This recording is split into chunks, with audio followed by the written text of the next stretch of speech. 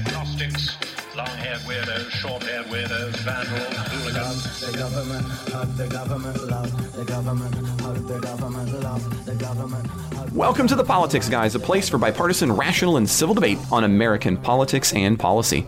I'm Trey Orndorff, a political scientist at Oklahoma Christian University, and I'm joined, as always, by Ken Katkin, a professor of law at Chase Law School. Welcome back to the show, Ken. Oh, it's great to be back, Trey.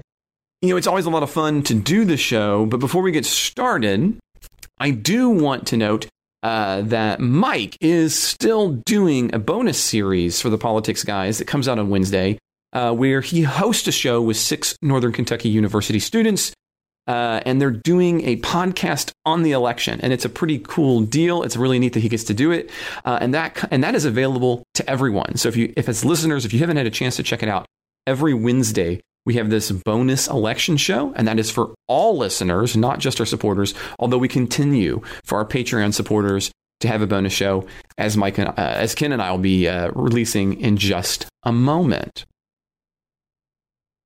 So, Ken, I think the biggest story for me, and you know, we've talked about this before the show went live, is the Department of Justice's intervention into the Carroll, New York defamation lawsuit against President Donald Trump. And what many outlets, including the New York Times, are calling, quote, highly unusual legal moves, the DOJ is moving to take over the defense of President Donald Trump in a defamation lawsuit filed by Jean Carroll, who alleged that Trump raped her in the 1990s. Trump failed earlier in the year to have the lawsuit stopped on the grounds that he was immune from civil lawsuits in state court. As a matter of fact, Ken and I, we took that particular issue up a few weeks ago. Then this week, the DOJ moved to get involved, arguing that Trump's denials are in fact a part of his official duties as president, and therefore he was acting as a government employee. Now, there are 3 statements in question here. 2 President Trump made in response to press queries, and 1 is actually a press statement that he releases from the White House. And so what's unique about this is the question at the moment isn't being litigated about the content of the statements. In other words, is this not defamation? This is kind of a way to put it off. But rather, 1, should the DOJ take it up?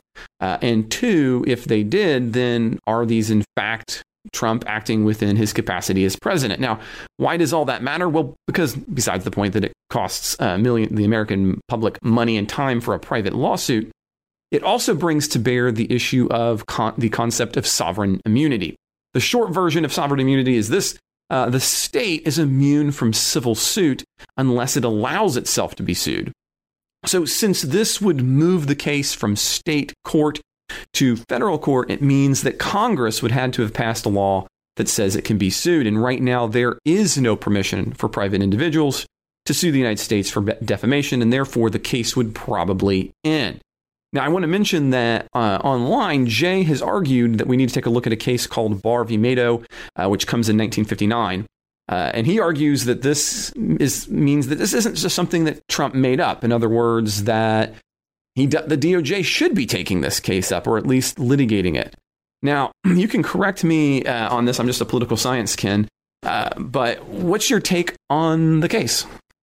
Well, let me start with just, since you said I can correct you, one terminological correction. I think please. The substance, you had everything right. But terminologically, there would be sovereign immunity wouldn't be the correct term here.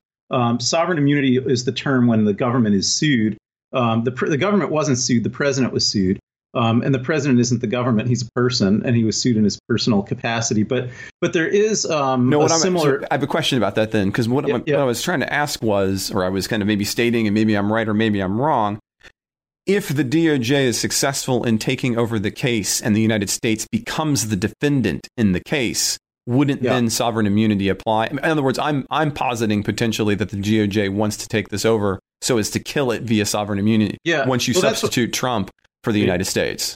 Well, that's where I was about to say you were right on the substance on that, but wrong on the terminology. So, that is the effect of what would happen, but the terminology is a little bit different. The United States would never be substituted as the defendant. So sovereign immunity would never apply as a terminological matter. But what would happen is the United States, under a statute called the Westfall Act, the Justice Department can defend individual employees of the United States government if they're individually sued in their individual capacity for committing torts while they're acting within the scope of their employment.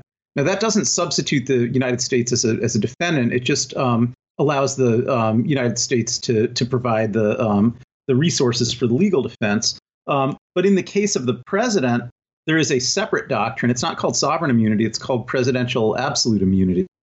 And presidents are absolutely immune from all civil liability, including against state law tort claims, for actions that they take within the scope of their employment. So the test would be the same. If this was an action within the scope of President Trump's employment, then under the Westfall Act, that would mean that the Justice Department could defend him. And under the separate doctrine of presidential absolute immunity, that would also mean that he would have an absolute immunity. That would be his defense. So I think the functionally it comes back around to the way you described it is the bottom line is right, but the terminology is just a little bit different there. Now, I'd like to I know that's a kind of a wonky point, but I'd like to explore that for just a second because, where I had been doing that, Barbara McQuaid is a law professor at the University of Michigan, and she's a former U.S. attorney for the Eastern District of Michigan. And she is actually the one who put me on to thinking about the fact that what the DOJ is attempting to do, as a matter of fact, in her words, quote, substitute the United States for Donald Trump. And as a result, go to the concept of sovereign immunity as opposed to what you were calling as presidential immunity. So it sounds like that you disagree with that. So I'd like to hear a little bit about that because that is, I think, in and of itself interesting. So could you talk about that a little bit? Yeah, well, I guess I haven't seen Barr's motion yet, so maybe he did ask for that. But that would be going beyond. That would be yet another way he'd be going beyond what the settled precedents are. So the main case on absolute presidential immunity, which is what I was talking about, is a case called Nixon versus Fitzgerald, and it's from the early 70s when President Nixon was president. And what happened was Fitzgerald was a guy who was in the Navy, and he was a Navy whistleblower, and he liked to go to Congress and testify about all the fraud, waste, and abuse in the military, and testify at congressional hearings about this. And this was embarrassing President Nixon. And so President Nixon, seemingly to retaliate against Fitzgerald, he started, or at least allegedly started, this practice where whenever there was going to be a base closing or something like that, he would first transfer Fitzgerald there, and then he would close the place down. And he sort of turned Fitzgerald into the Typhoid Mary of the Navy. And Fitzgerald sued him personally for that. Now, in that case, the Justice Department did defend President Nixon because ordering military transfers and ordering base closings are acts within the scope of a president's employment. They're not just personal acts, they're official acts. So the Justice Department did defend President Nixon. And they did successfully argue that presidents should get an absolute presidential immunity. So that doctrine comes from this case of Nixon versus Fitzgerald. It wasn't really clear before that. And yet it applies only in tort suits that deal with official acts. And the theory of the Fitzgerald court was that the president, when he's trying to make decisions on behalf of the American people, his decision making shouldn't be influenced by the question of can he be sued? I could do one thing. Am I going to be sued? Right. I can do one thing that's right for the people, but I'm going to get sued. Or I could do the other thing that's wrong for the people, but at least nobody will sue me. That kind of thing shouldn't influence his decision making. So for that reason, the Fitzgerald court said that as long as the president is engaged in an official act, the president gets this absolute presidential immunity. Now, later in the Paula Jones case with President Clinton, the Supreme Court cut back on that a little bit. And they said they still stood by the Nixon v. Fitzgerald rule, but they said that clearly does only apply to official acts conducted within the scope of presidential employment and not to unofficial personal acts committed by the president, but not related to his employment. And so President Clinton failed to get that immunity from the Paula Jones lawsuit because he was acting in a private citizen. in a private capacity. It wasn't part of his job to sexually harass Paula Jones, and that wasn't an exercise of any of his official powers. That was just a personal act. So it differed that way from what Nixon did, where what Nixon did may have been tortious and abusive and wrongful, but it was all involving exercises of his official powers within the scope of his official employment. So that's the line that was drawn between those cases. Now, really, in both cases, nobody substituted the United States as a defendant. And right. So that I was going to ask you about that. Continue. Yeah. Yeah, did not happen. I mean, both Nixon versus Fitzgerald and Clinton versus Jones. Well, we call them Nixon versus Fitzgerald and Clinton versus Jones. We don't call them Fitzgerald versus the United States or Clinton versus or Jones versus the United States, right? So that never happened, and I'm really unaware of any case where that ever happened. That could happen in theory in Westfall Act cases. I guess if the United States was acknowledging that if some harm was committed by an employee within the scope of their employment, the United States would pay the bill. I think that comes up more often when there's another statute brought to bear called the Federal Tort Claims Act, and that applies only to negligent torts, not to intentional torts like defamation or sexual harassment.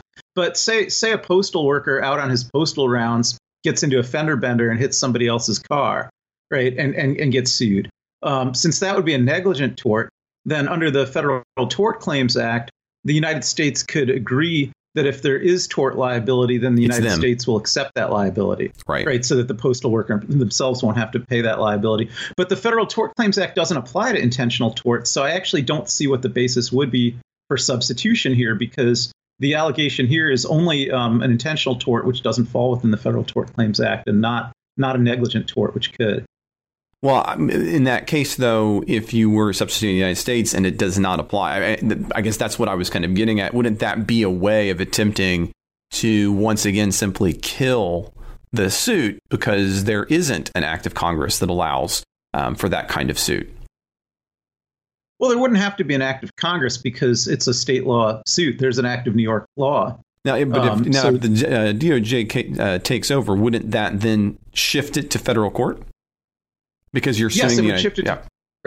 Right. It would shift it to federal court, but it wouldn't shift it to. There's no federal law that would provide any kind of immunity here, other than the constitutional doctrine I talked about earlier from Nixon versus Fitzgerald. So so it shouldn't really matter whether it's in federal court or in state court in terms of what law applies. The New York libel law applies in both federal court and state court. And also the doctrine of absolute presidential immunity from Nixon versus Fitzgerald as also modified Clinton v. Jones, that applies in both also. So the venue really shouldn't make that much of a difference in terms of what substantive law applies. The plaintiff can bring this case under New York libel law in either court, and it should move forward unless it falls within the president's absolute immunity. Which again should apply in either court, but I believe that would depend on whether the president's actions at issue were within the scope of his employment, and I don't see how you make the argument that they were. So, well, now that's the next big question in the story, and obviously in the case, which is whichever of the two legal doctrines is being done here, and that to me, I find that interesting all by itself, but. The question becomes, is President Trump acting in his capacity as president? So let me kind of you've already kind of stated your position there, Ken. You're saying, look, I don't see how this could be. So let me take the devil's advocate position and say, well, but look, Ken, for at least two of these statements, he's in the series, he's at a press conference. He's responding to questions about the coronavirus. He's responding to other kinds of questions. And then peppered throughout these questions are a couple of questions about this defamation case and about Carol herself. And he responds in that context of giving a White House a press conference. And so doesn't that clearly then say, well, can he really be moving from his presidential duties on questions 1 and 2? And then not be in a presidential duty on questions 3 and 6. So what's your response to that, at least for those two? Yeah, so the question is whether a president is acting within the scope of his employment when he gives a press conference. Yes, on a particular question, for example. Yeah, I mean, I don't know that there's any precedent on that, but with presidents, but there certainly is with Congress, right? So Congress has a different kind of immunity. It comes from different sources, but the Constitution has a clause called the speech or debate clause, and it says that members of Congress, I think the old language of the Constitution is members of Congress shall not be questioned in any other place about anything they say in speech or debate in Congress. But the way that's been interpreted by all modern courts is that members of Congress have an absolute immunity for anything they say on the floor of Congress. They can't be sued for anything they say on the floor of Congress. And there's plenty of cases out there about, well, does that immunity apply when they give press conferences outside the floor of Congress or when they send out or on the steps of the Capitol or whatever? Yeah. And the answer is always no, the immunity doesn't extend to that.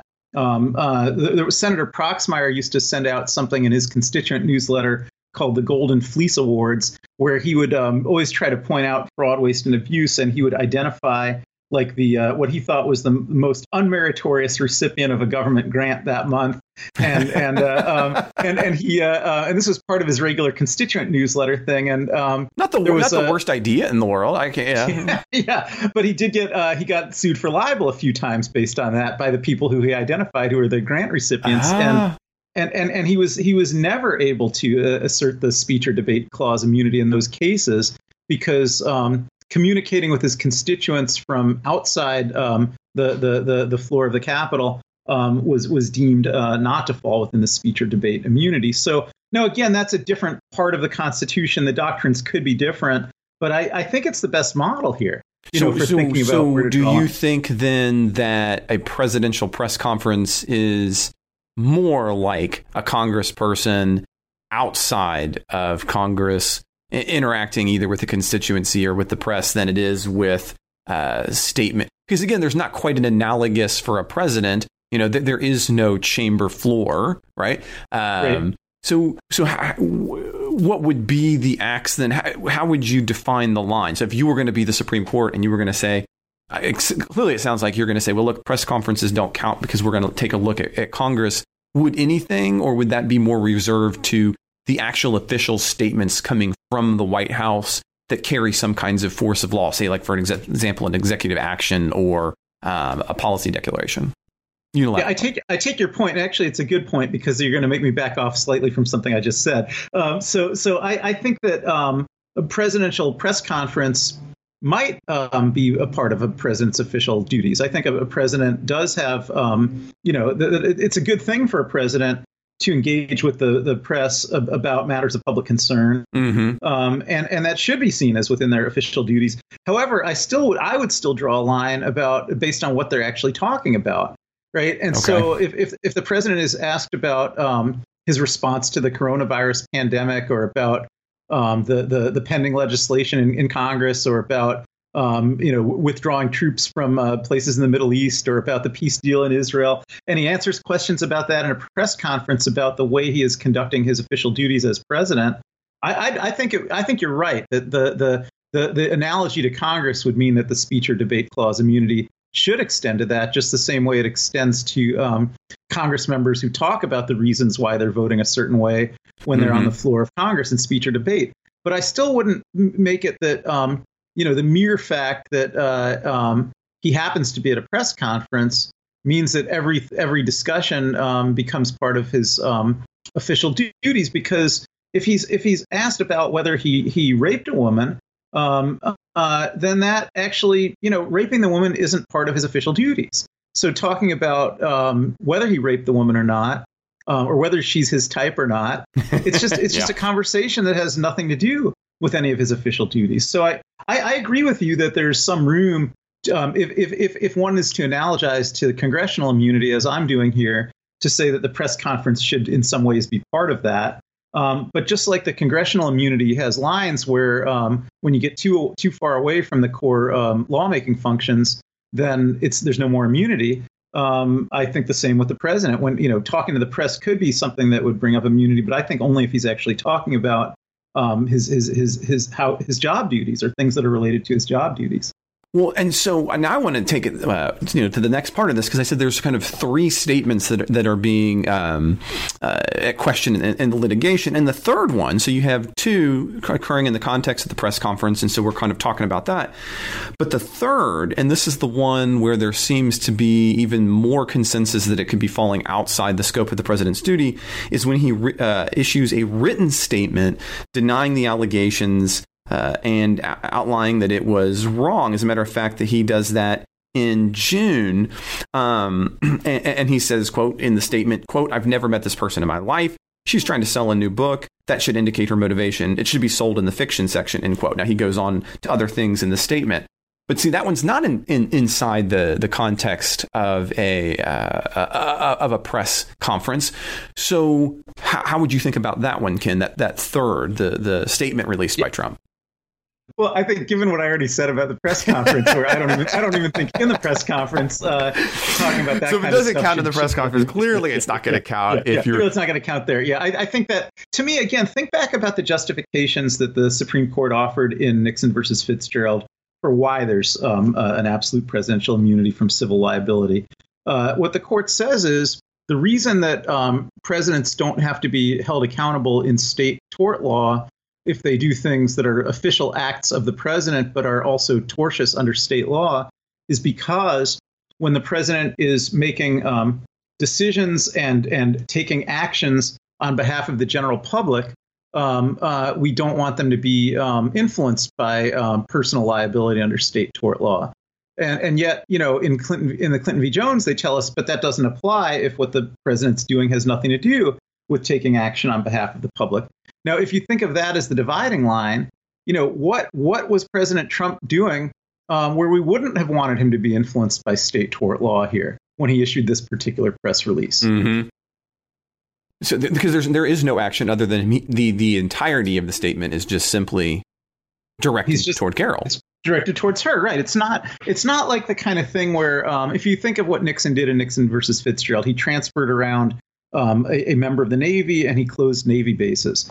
Well, a president really does have to sometimes transfer around members of the Navy, and he does really have to close naval bases. And if he could get sued every time he did it, then that would influence his ability to perform his job functions that he needs to perform, to make decisions that he needs to make. That always there's going to be someone who doesn't like the decision that he makes and might sue him. And so the court says that's the reason he needs to have that absolute immunity from liability when he does things like that. But I just can't see any way to apply that to what Trump did here, either in the press release or in the press conference. Okay, so now this is here's kind of my final take on this, and this is really what I see as being William Barr in this case. We're talking about head of the DOJ, William Barr, just simply attempting to cover Trump until we get further towards the election. I don't see there being some big meaningful grounds for the DOJ to do this. Other than that, it doesn't sound like you disagree with me on that front, though. Yeah, right. I think that I don't know if it's going to work, but I think that this is. I think Trump looks at this whole thing, and Barr looks at this whole thing as a win-win. That whether they're allowed to do this substitution or not, whether the DOJ is granted the right to defend Trump or not, just the machinations over it and the motions that are going to have to be filed in federal court about it, and that's going to take it past the election. That might be true, although I think some of the judges in some of these cases, particularly in the New York Attorney General's subpoena case for the tax records, some of the judges are getting to be impatient with those kind of delaying tactics, and they're moving faster. So we'll see what happens. Now, one last question, and then we'll need to move on to other stories because we've taken some time here. But assuming that this is in fact a delay tactic, I mean, it only delays it to the point when he is no longer president. So this would, he can still then be sued, even if, as I'm understanding it from you and the way that we've done it with Clinton v. Jones is, this could come up again. And for Trump, this is much sooner rather than later, potentially, depending on the outcome in November. So, well, if he wins big, he can't be sued again, because let's say he wins on all of his claims, then he would be claiming that not only can the DOJ defend him because he was acting within the scope of his employment, but also that because he was acting within the scope of his employment, that means that he gets the absolute presidential immunity from Nixon versus Fitzgerald. Mm-hmm. So if he wins on that, then he wins a judgment in his favor in the case. The case is done. He can't move forward. Be sued again. Okay. Yeah. Well, we'll have to continue to watch and see what happens. And I'll be curious to see what you think when you get a chance to read the actual court filings. The other big news this week, and this is one that I think I'm always trying to pick things that listeners might have kind of flown under their particular radars. And that one is that the Congressional Budget Office this week noted that we have a record deficit this year, $3 trillion. The U.S. budget has hit a milestone last month. That's for August, according to the CBO, with that $3 trillion with a T dollars in debt. That is $1.9 trillion more than the same period last year, and it is double the largest year-long deficit on record. As a matter of fact, according to the CBO, that puts the deficit at 16% of the gross domestic product. And it is the largest shortfall relative to the size of the economy since 1945, a very different era in time. And so, one of the things that many of us who are a little bit more conservative, I know that Michael and Ken, you and myself, we did a 3-man episode way back in the spring when we were talking about COVID, and we talked about, it's a Keynesian world now. But is this an indication that perhaps maybe some of the more cautious voices, I'm looking at me, suggesting that we have to think about this both in terms of spending and in revenue might be right, and that this is maybe a benchmark for that? What do you think about that, Ken? Well, I am a Keynesian, and I will have to say, in isolation, it looks alarming that we have a $3 trillion deficit and that it's the largest since 1945. But I actually am not troubled by it because of the current circumstances of the country and the world. It seems like, as a Keynesian, I think deficit spending is appropriate in times when the economy is greatly depressed and the private sector isn't spending. And so if the government doesn't spend, then a lot of productivity will be lost. I would also add that in this particular deficit, a lot of it is really just straight up relief bills, like the $600 a week that people got who became unemployed during the pandemic, and the tax, the $1,200 advance that people got on their income taxes. So a lot of that, I think, is really directly helping people in their lives. And so it has to be looked at that way. The Paycheck Protection Program as well, which was very expensive and which kept a lot of people employed. 1945, which you mentioned, you could say, well, that we were coming out of World War II, and that was an unusual year. Mm-hmm. But I would also note that it didn't actually cause a bad economy, right? The economy in the late 40s was good, right? So the deficit spending that we had to get through the war and to begin the post-war reconstruction and things like eventually the building of the interstate highways, that didn't really hurt the country. I think letting the economy shrink a whole lot would have hurt the country a lot worse. And this kind of deficit spending in times of extreme crisis is the alternative. The alternative would be not deficit spending, but letting the economy shrink by that much. I think that could be worse. So now let's then put this in context to what's happening right now, because one of the next stories we're going to talk about is, the COVID spending. We have a lot of package follow-ups. So, for example, you say, look, it didn't hurt the country because we were kind of coming out of that. But of course, since we're already hitting that number now, does this make the idea that we might need to think a little bit more conservatively moving forward than for you more appealing? In other words, what's the point at which you are spending into the trough, and at which point are you digging too far to attempt to come out of the trough, or maybe you just don't think there is too much spending?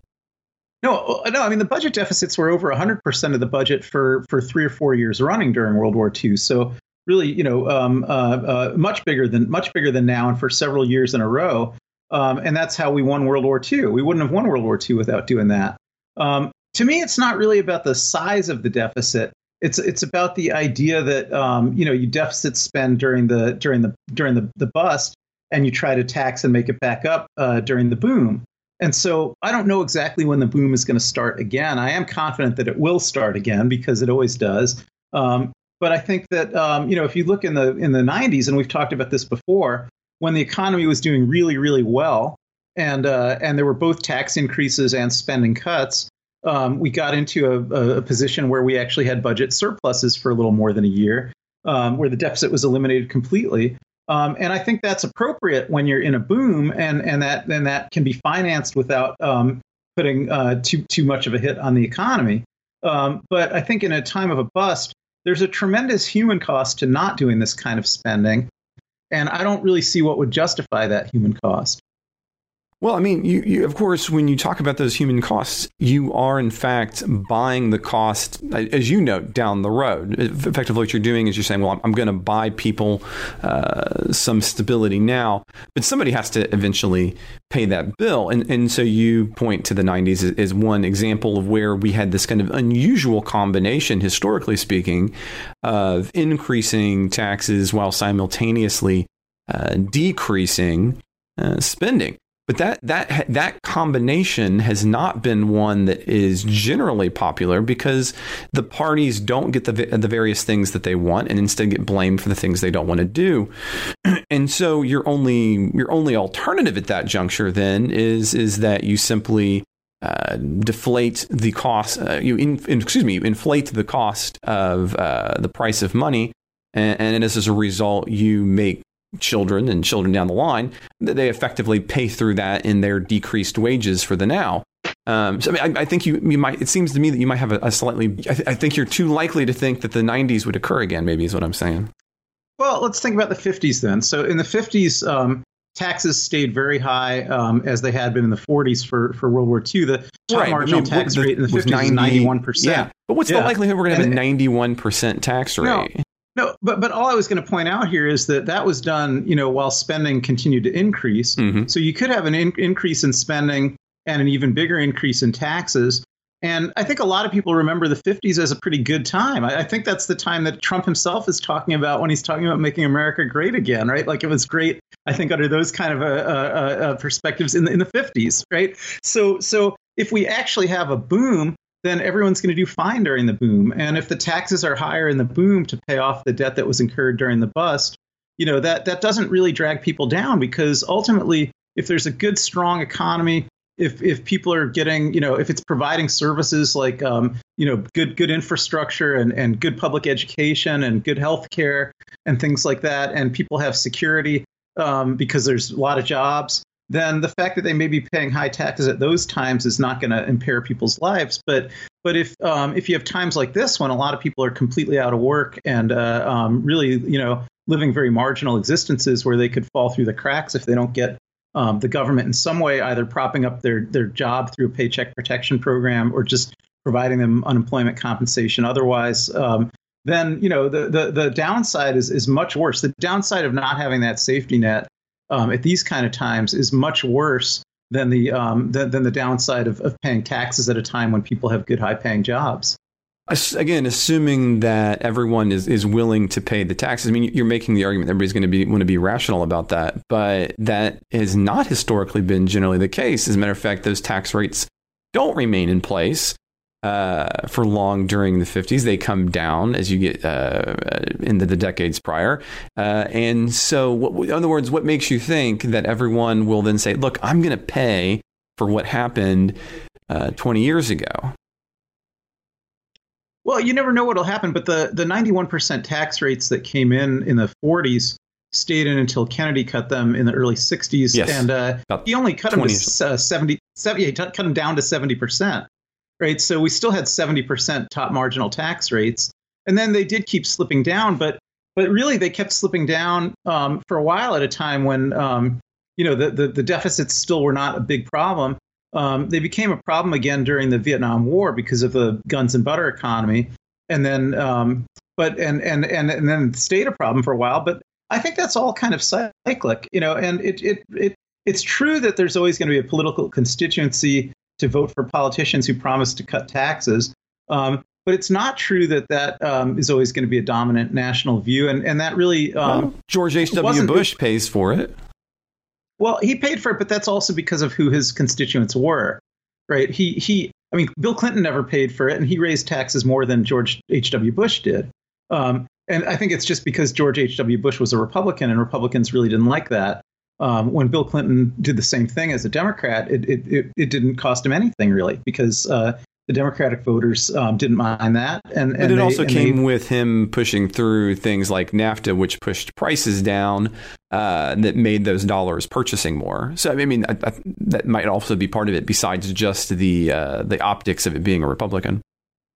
Yeah, well, right. But I'm saying the same thing here, that's when you do it, right? I mean, Clinton, there were a lot of reasons economic times were good in the 90s. I'm not saying they were good because he raised taxes, but I'm saying it's kind of the reverse, that not only because of NAFTA, but also because of the end of the Cold War, also because of the huge amount of wealth that was generated by the creation of the internet, also because we started having a lot more trade with China and a lot of Chinese investment in the United States. I'm glad you bring that up. There's a whole lot going on. Yeah, I'm glad you bring that up, because, I mean, again, we're seeing this in the same time as we're seeing a contraction of trade and the purposeful bringing up of tariff barriers in bigger ways.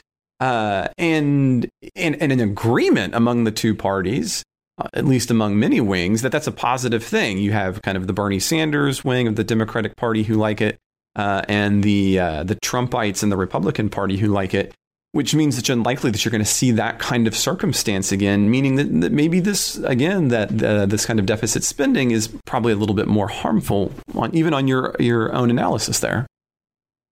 No, I wouldn't say that, because I think that, although I would agree probably with you a little bit that the kind of trade wars that the U.S. is getting into, the barriers to trade, are the net effect on the economy is negative. I agree with you about that. Okay. But I wouldn't overstate that's, I mean, the reason our economy is in turmoil right now is because of the pandemic. It's an enormously bigger factor than trade disputes, and the pandemic is going to blow over, so the economy is going to recover. So if you have one thing that's dragging it down slightly, and another thing that's dragging it down enormously, I wouldn't worry as much about the thing that's dragging it down slightly. And I was just trying to say with Clinton, there were a lot of things that happened, but then that meant we had a boom. But that always happens. Things looked pretty terrible in America in the 30s when we had the Great Depression, in the 40s when we were spending so enormously on the war effort.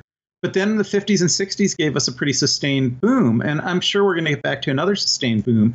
And so when you get to the sustained boom, that's when you worry about balancing the budgets. And when you have the times of extreme distress, and when the economy would be shrinking otherwise, that's when the government needs to step up and spend, both to help people and so that the money gets spent and prevents the economy from shrinking. I mean, I think on one level that we would disagree about, the kind of the Keynesian economics of it. But if we put that aside for a second, I don't have a deep disagreement with you on kind of what you're saying about, well, look, why you can spend here if you're going to effectively save there in the better time. I guess what my fundamental problem is that I don't think that everyone is on board with the amount of saving, i.e. taxing, that's going to be necessary for this size of deficit. And as a result, we're going to come out on the other side of a pandemic and find ourselves in a position where it is impossible to lower the deficit in a way that's meaningful, even during that boom time. Because I don't really think that people understand what that tax cost is on the other side. So I think you're being a little bit overly optimistic that the state and the voters who elect Congress is going to immediately say, well, we're going to have to proportionally do taxes in the same way that we did, post World War II. And again, that's why I'm glad that you brought up, the upper tax rate. So we don't have to argue about, whether that's a good or a bad thing, but that is what it's going to take, or something close to it, to reduce spending. And you seem to be pretty confident that's going to happen. And I don't. Well, I think you're wrong on that. Let me qualify that. Okay, so let me qualify that one way. Then you might be right about that, but the fiscal policy is not the only tool here. There's also monetary policy, and so right now. we're not really seeing inflation, right? It's kind of amazing to have a 16% budget deficit with low inflation. Yes. Yep. Right. And so, I think under the type of theories that worry more about deficits, usually the evil that's being worried about is that they lead to inflation, but we're not seeing that yet. No. And I think the reason we're not seeing that yet is because there's so much unused capacity in the economy that that most of the problem now in our economy is on the demand side. It's that there's a lot of people that don't have any money and can't buy anything. But there's plenty of slack in the on the productive side of the economy. If people could buy things, the economy could still manufacture things that people would buy, goods and services. So I think that's why we're not seeing inflation, even when we dump more money into it, because it's not causing shortages that would raise shortages in supply that would raise prices. But if that does happen, and this is where you're going, that you're saying that'll happen eventually. If that does happen, then even if taxes don't go up, the Federal Reserve Bank could raise interest rates. Or could tighten the money supply. There's other kinds of things that can be done. It's kind of an invisible tax, is what it is, effectively. Yeah. But it doesn't. I think your argument was that the political will would never be there to raise taxes. But it doesn't. Politics are not as involved in the use of monetary policy. So if the evil of deficits is that they lead to inflation, and if the concern is that you can never raise taxes enough in the political economy we're in to fight that evil.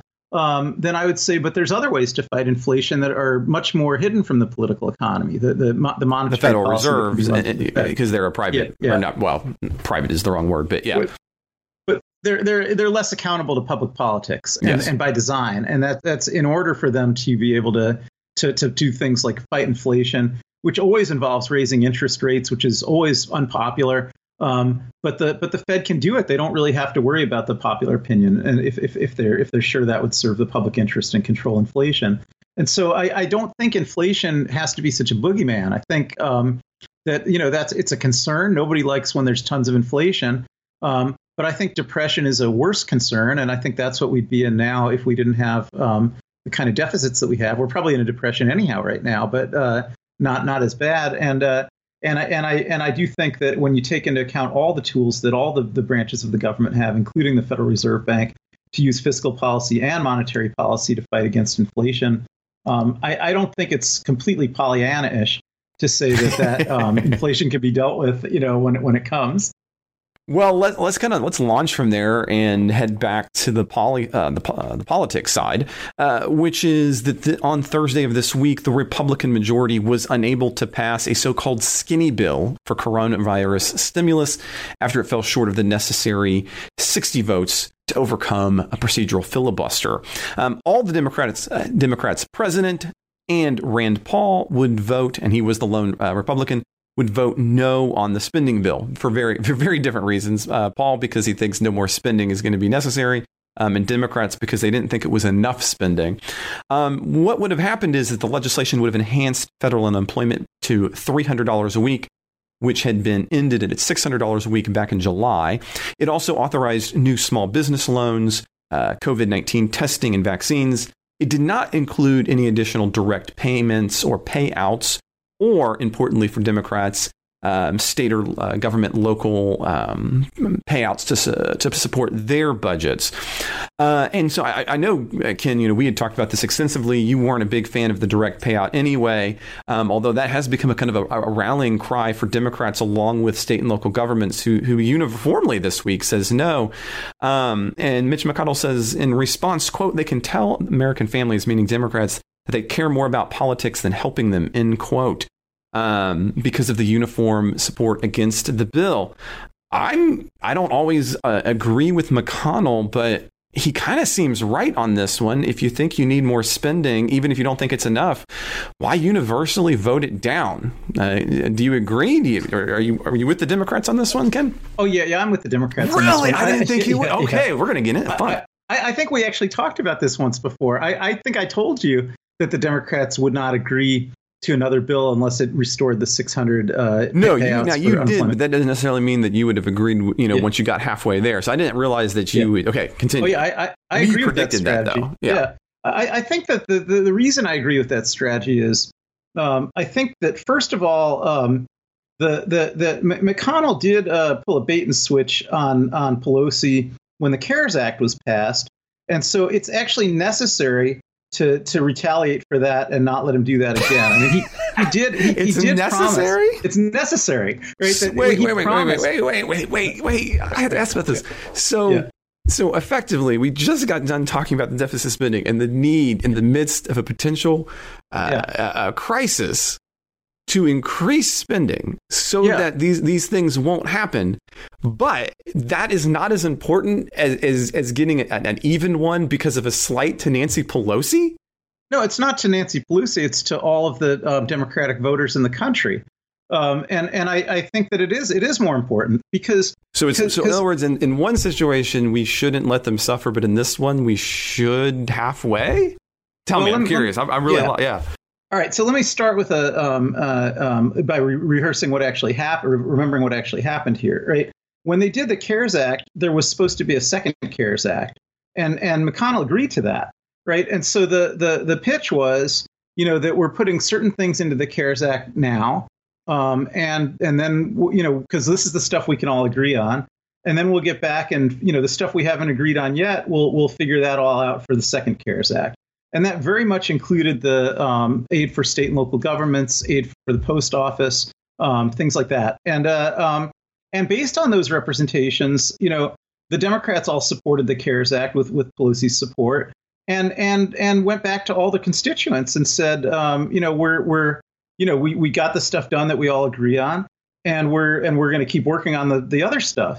But McConnell, clearly had no intention of ever working on the other stuff and never did. And so that was a basis by which he was able to secure something that was a bipartisan agreement, but then it wasn't really bipartisan. It was mostly a Republican bill. Probably the only Democratic thing that was actually in it was the $600 for unemployment insurance, but everything else in it was a Republican bill. And so I think, given that that was part of the basis for doing the CARES Act, that still has to be the predicate for doing the next round. And if he's not going to get back to things in the next round now, that he said would be in the next round before, then I don't see how you can go forward. It's really the same kind of dispute that caused the government shutdowns over the wall. But they're the minority party. Like, they're going to have to compromise. I mean, he is the minority party. The Pelosi's the Speaker of the House. No. I mean, in the Senate, because you got to get both sides. So in the Senate, McConnell is in the majority. So, I mean, yes, Democrats might want more of their own bill, but okay. They don't hold the Senate, so they're not going to be able to get that. It's not going to happen. So they hold the House. So McConnell can't get anything Democrats don't agree to either. That's absolutely right. Right. So, I mean, the logic of this is there's not going to be a bill. And I told you that last time we talked about that there's not going to be a bill. But I think that's the correct outcome. Because that was the part that surprised me, right? So not the prediction part, but we didn't talk about that part. So continue. Yeah, I think that's the correct. There can't be a bill. I mean, suppose there was something like, fanciful. Okay, so let's say here we are, you and your wife, and you're trying to decide, like you've bought this car, right?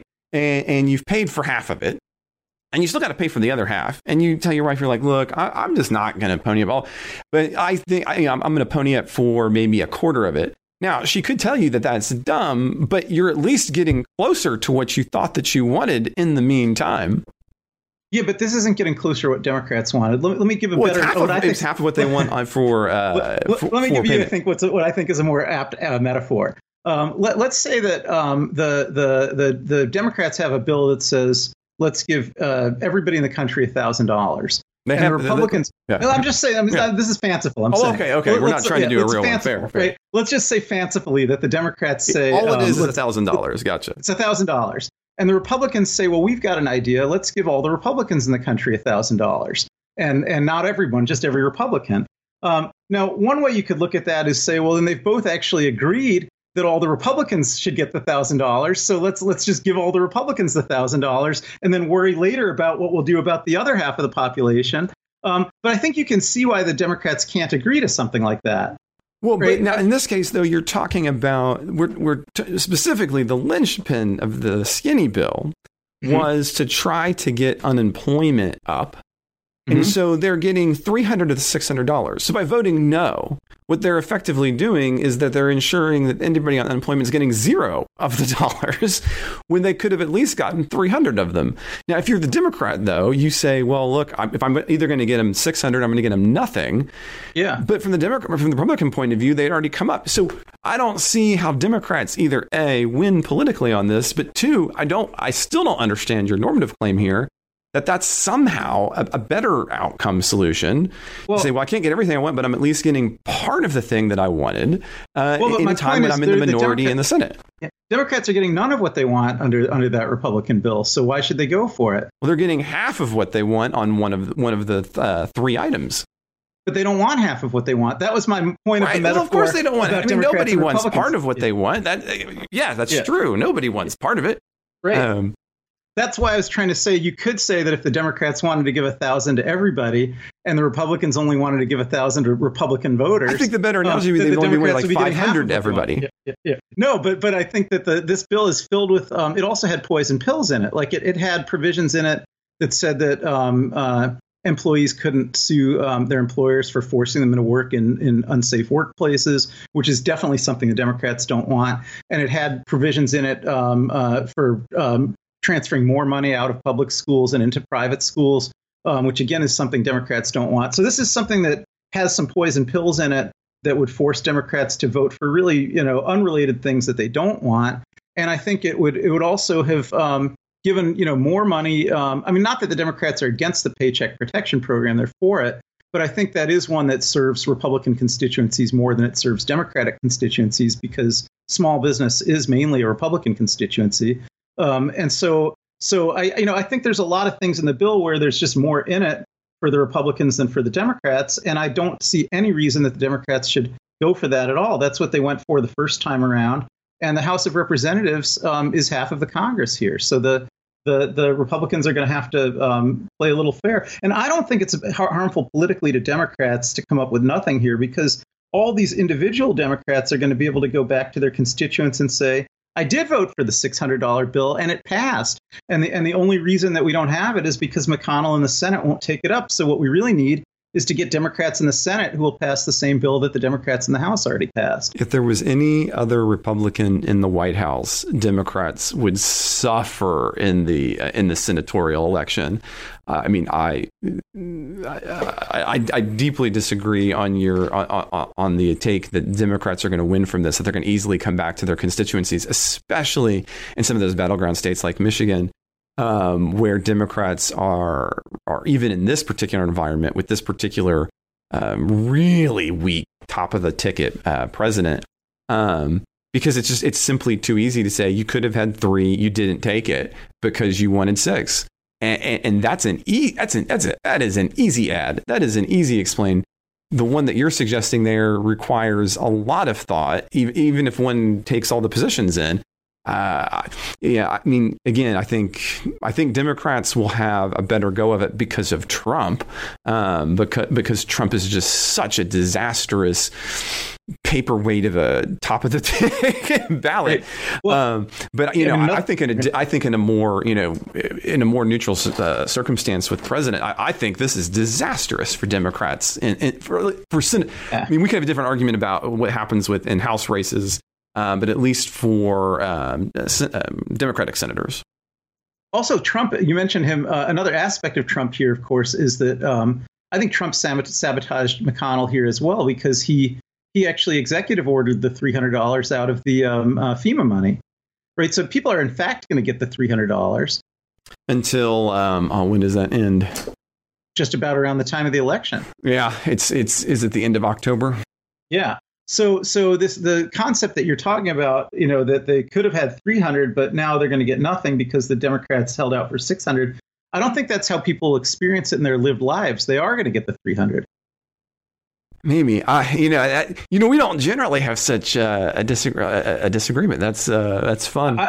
I feel like a lot of Democrats, including me, are really wanting the Democrats to be tougher and not to be rolled. And I think that that's generally what the Democratic constituents are looking for, and they'll be satisfied that that's what the Democrats are doing here. So in short, you needed a little bit of the tough guy Trump to come over to not in the negative, right? But that idea we're not going to roll over anymore. Yeah.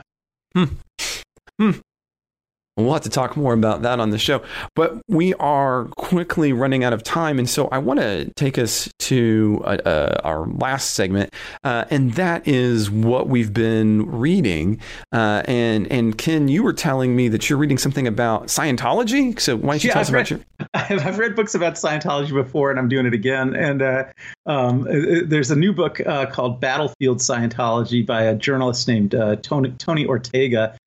He's been covering Scientology for a variety of publications for about 30 years. So I'd say he may be the most authoritative journalist on the subject at this point. And he just put together this compilation of a lot of his different news reporting on it that's already been published. And there's some new news reporting on it that's only in the books. And I always find it interesting to read about them. I think they're a very sinister organization. And so I've been enjoying reading this book. Oh, Scientology in and of itself, the way that it has attached itself into celebritydom does that book capture any of that? Because I've always wondered about that aspect of it. More so than other new religious movements, it really seems to have gravitated toward a certain class of people. Yes, well, that was an explicit strategy of L. Ron Hubbard's when he was alive. It was part of Scientology policy to try very hard to recruit celebrities. So that's been one of their religious tenets for the whole time Scientology's been around. I didn't know that. Yeah. Hubbard's been dead since the early 80s, but they carried that on. And the book is mostly more recent news reporting. It's not historical reporting on things like that, but there is a section of it that's more recent reporting on some of the celebrity Scientologists like Tom Cruise and Kirstie Alley and people like that. So that there is up-to-date reporting on their roles in Scientology in the book that I'm reading, but you'd have to be reading other books to sort of go back further in history and find out how they got so interested in recruiting celebrities. Now, so for me, for the reading this week, it has been hard. I'm teaching one of my favorite classes here at Oklahoma Christian in the fall, and it's contemporary political ideologies. It kind of gets away from math and that kind of stuff for a while to really get to kind of dig into thinking about the way people think about politics, and specifically then want to take action items. So it's not political philosophy, but how does that kind of come into practice, which is an ideology, the action item of a political philosophy potentially. And so this class is always dangerous for me, Ken, because it's an undergrad class. And so I'm always having them read bits of the primary texts and so that just gets me to go deep into them. And so I have like 13,000 different books I've been reading too much into. Once again, I've been reading Nozick's Anarchy, Utopia, and the State, John Rawls' The Theory of Justice, and On Liberty, just to name a few. But the one that I'm going to point out, it's actually it's a kind of a sleeper hit. It's called Contemporary Theories of Liberalism. And it's a really great overview of the different variants of liberalism and between classic and modern and kind of getting deep. So this, again, for listeners, if this is something you're going to seek out and take a look at, I forewarn you, this is probably the least easily read book that I have ever recommended or article that I've ever recommended. But it's also probably one of the most rewarding if you are interested in getting deeper into how does liberalism and ideology fragment, and what different kind of variations. Now, Geis, the author, he ends up with kind of a libertarian proposal at the end, but his book is worth the price of admission just for the overview of all the different kinds of liberalism. And he just has some really succinct ways of summing them up. So it is the Contemporary Theories of Liberalism is what I've been it's not guilty because I'm doing it for class, but that's what I've been reading. Well, Ken, it's been a lot of fun, and thanks for suggesting Battlefield Scientology. And I want to thank everyone for listening to the Politics Guys, all of the hosts, myself included. We really do love working on this show. I know for me, it's something that I love. I look forward to it every few weeks. But to make that all happen, it takes support. It takes support from listeners like you guys. And one of the ways that you can support this show, The Politics Guys, is by subscribing to our podcast app, subscribing to the podcast on your app of choice.